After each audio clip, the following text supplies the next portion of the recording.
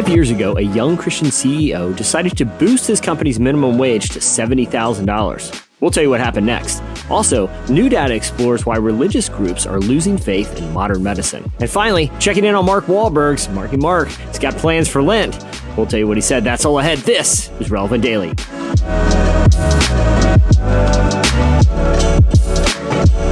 It's Relevant Daily. It's Relevant Daily. Relevant Daily. Relevant Daily. It's Relevant Daily. Hey everyone, I'm Jesse Carey. Welcome to Relevant Daily, where we bring you what's happening at the intersections of faith and culture. All those stories are coming up, but first, I'm going to tell you that today's episode of Daily is brought to you by our church leadership podcast, Called. Each week on Called, church leaders, activists, and innovators, including John Eldridge, Julia Veach, Rob Hoskins, Eugene Cho, Rebecca Lyons, N.T. Wright, Darius Daniels, Kim Walker-Smith, and a ton of others, talk about ways that pastors and church leaders can make a greater impact in their communities. We also discuss things like soul care, protecting marriages and in ministry, worship, and a ton more. We are right in the middle of season 2 right now. We have some incredible conversations coming your way. If you're in church ministry or know someone who is, you're definitely going to want to check out Called. It's a great way to not only get insights from church leaders from across the spectrum, but also to be further equipped to make an impact. So check out Called. You can get it wherever you get your podcast. All right, to tell us about today's stories, it's our senior editor, Tyler Huckabee. Tyler, happy Friday, man. Hey, happy Friday, Jesse. All right, Tyler. So first up, I want to talk about the CEO who made a dramatic decision about how he pays his employees. This story was posted on the site. It blew up. Tyler, tell us give us kind of the backstory on Dan Price. Yeah, so Dan Price is the CEO of Gravity Payments. It's a card payments company. He founded it when he was a teenager, and it has since made him a millionaire. He'd done very well. He owned a big, very pretty house that overlooked Puget Sound. He'd been presented with the National SBA Young Entrepreneur of the Year award by then President Barack Obama. But then, 5 years ago, he had a revelation while talking to some of his employees when he realized that his personal success hadn't translated to them at all. The cost of living in Seattle was, and obviously remains, very high. And even some of his employees who were making a lot of money, by his standard, $40,000, were struggling to make ends meet for their families. Price was struck by the inequality of the situation and realized he could do something about it. He's a Christian. He told the BBC that he's deeply concerned by the way greed governs American society. The top 1% of Americans have more money than the bottom 50%. He says, quote, "We're glorifying greed all the time as a society in our culture. And the Forbes list is the worst example. Bill Gates has passed Jeff Bezos as the richest man. Who cares?" So Tyler, he was this millionaire. He's recognized for all his success, but he sort of had this revelation about inequality, particularly inequality when it comes to the people that were doing the work that made him so wealthy. So after this revelation, what did he do? He decided to be the change. He took a huge pay cut, gave up his stocks and savings, mortgaged his houses, and made an announcement to his employees. From now on, $70,000 would be the minimum wage for any Gravity Payments employees. He arrived at that number because he read a Princeton study that found that was the optimum salary for $70,000 is the optimum salary for happiness. Now, Tyler, I remember a few years ago when this story was making headlines, it was one of those kind of feel-good stories, but a lot of people would say, were saying at the time, okay, just give it some time, wait, and before you celebrate this, let's see how this turns out. Well, 5 years have passed. What's the result then? It's done really well. His company is twice as big. His business has tripled. And most importantly, according to him, his employees have started raising families of their own. Before the shift, there was only 1 or 2 babies born every year amongst his team. In the 5 years since then, there have been 40 babies born. That's crazy. I mean, it's crazy. Yeah. So, but, kind of tell us why this story is so surprising. I mean, obviously the company has the means to pay their employees, but why is the success of this so surprising to so many people? Well, it really goes against the whole idea of the free market and capitalism, right? He says, quote, "There was a little bit of concern among pontificators out there that people would squander any gains that they would have." He said at the time, Rush Limbaugh told his radio listeners that, quote, "I hope this company is a case study in MBA programs on how socialism does not work because it's going to fail." And Price says, we've really seen the opposite.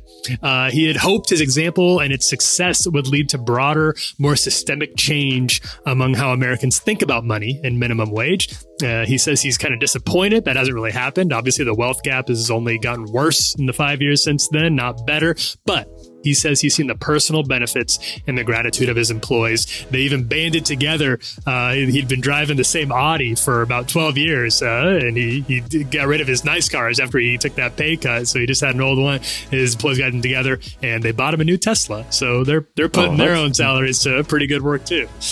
Yeah, so I'm assuming that even though he's probably not as wealthy as he could be, that he doesn't regret this, right? Is that what he explained? Yeah, he's really honest about it, too. He says, quote, "I'm the same age as Mark Zuckerberg, and I have dark moments where I think I want to be just as rich as Mark Zuckerberg, and I want to compete with him to be on the Forbes list, and I want to be on the cover of Time magazine, making lots of money. All these greedy things are tempting."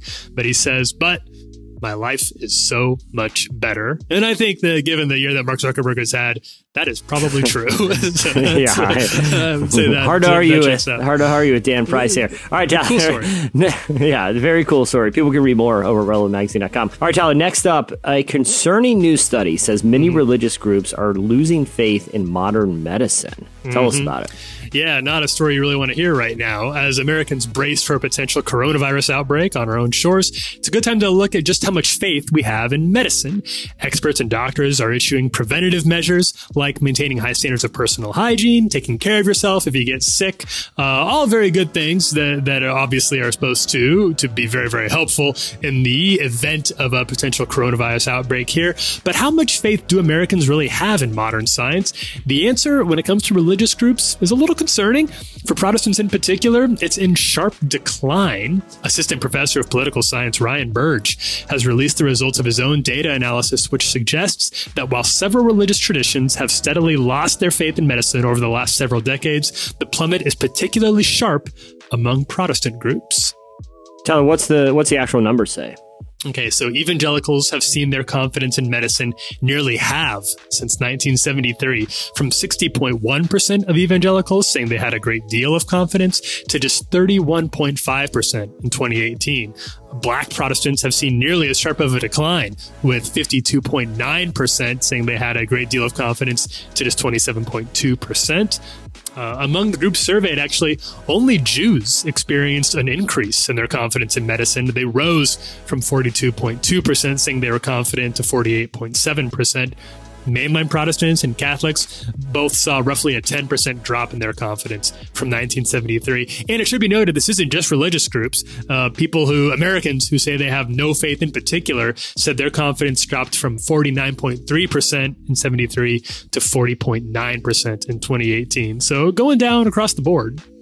Tyler, the numbers are really interesting and can probably indicate a lot of different things. Do the researchers know why? Like, what's leading to this kind of lack of decline in faith in medicine? Yeah, no, not really. It didn't really get into this in this particular study. I did notice a tweet from Burge in the replies to his study where he suggested it might just be part of the broader trend of a general loss in institutions in general in America, whether religious institutions like churches, political institutions like the double party system, or yes, scientific institutions. You can see some evidence for that and like skepticism around things like climate change and vaccines. So this could just be part of some of the burn we've seen from big pharma bleeding into their trust in general in modern medicine. So hopefully we can at least muster enough faith in modern medicine to take some preventative measures in case of the sort of the health scare we're facing collectively as a country right now. Yeah. Well, Tyler, finally, our old friend, he's been in the magazine. Mm-hmm. He's beloved. Friend of the pod, mostly beloved worldwide. Mark Wahlberg has announced his plans for, who doesn't like Marky Mark? He makes a great cheeseburger. Has announced his plans for Lent. I'm assuming it's not going to involve cheeseburgers. He is a Catholic, so he's probably eating, I don't know if Wahlburgers is serving fish sandwiches. They might be. You wonder. But I'm just going to assume they are. Tell us what Mark Wahlberg is planning for Lent. Yeah, so like millions of people all over the world, Mark Wahlberg began his observation of Lent on Ash Wednesday. He's a devoted Catholic, and it looks like the video that we have, this is a visual slice, we have it posted at relevantmagazine.com. The priest really went to work on his forehead. There's a serious cross there. But even more serious is Wahlberg's own commitment. He says that instead of giving things up for Lent, he plans on doing more. Here's what he said. People always ask, what are you going to give up for Lent? And I think more importantly, let's try to do more. More love, more peace, more acceptance, more caring, and more kindness. Have a beautiful Lenten season. God bless you all. I'll see you on Easter. Love you.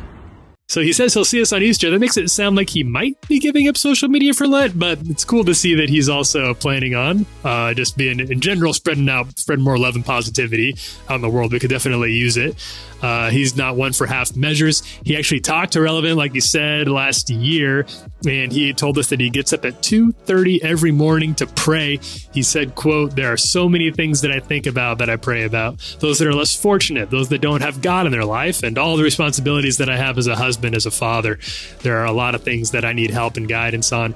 I can lock in on what's important and what I need to focus on, and then especially express my gratitude." So a blessed Lenten season to Mark Wahlberg and to everybody who's observing out there and our listeners. And we'll see you all on Easter too. Tyler, thanks, man. Thanks, Jesse. One more thing. Say hello to your mother for me. I resisted Mark Wahlberg. I resisted It's a Mark Wahlberg joke. It's a Mark Wahlberg storyline. I got it. Have a good weekend, everyone. Hey, listen, you can read more about those stories and everything else we're covering over at relevantmagazine.com. Also, be sure to follow us on Twitter, on Facebook, on Instagram. Subscribe to our weekly newsletter and all our other podcasts. You're not going to miss everything we're doing. Seriously, we're doing a lot, and we appreciate your support. Hey, remember, we're here every weekday, bringing you the latest at the intersection of faith and culture. Thanks for listening, everyone. This is Relevant Daily. Go enjoy your weekend.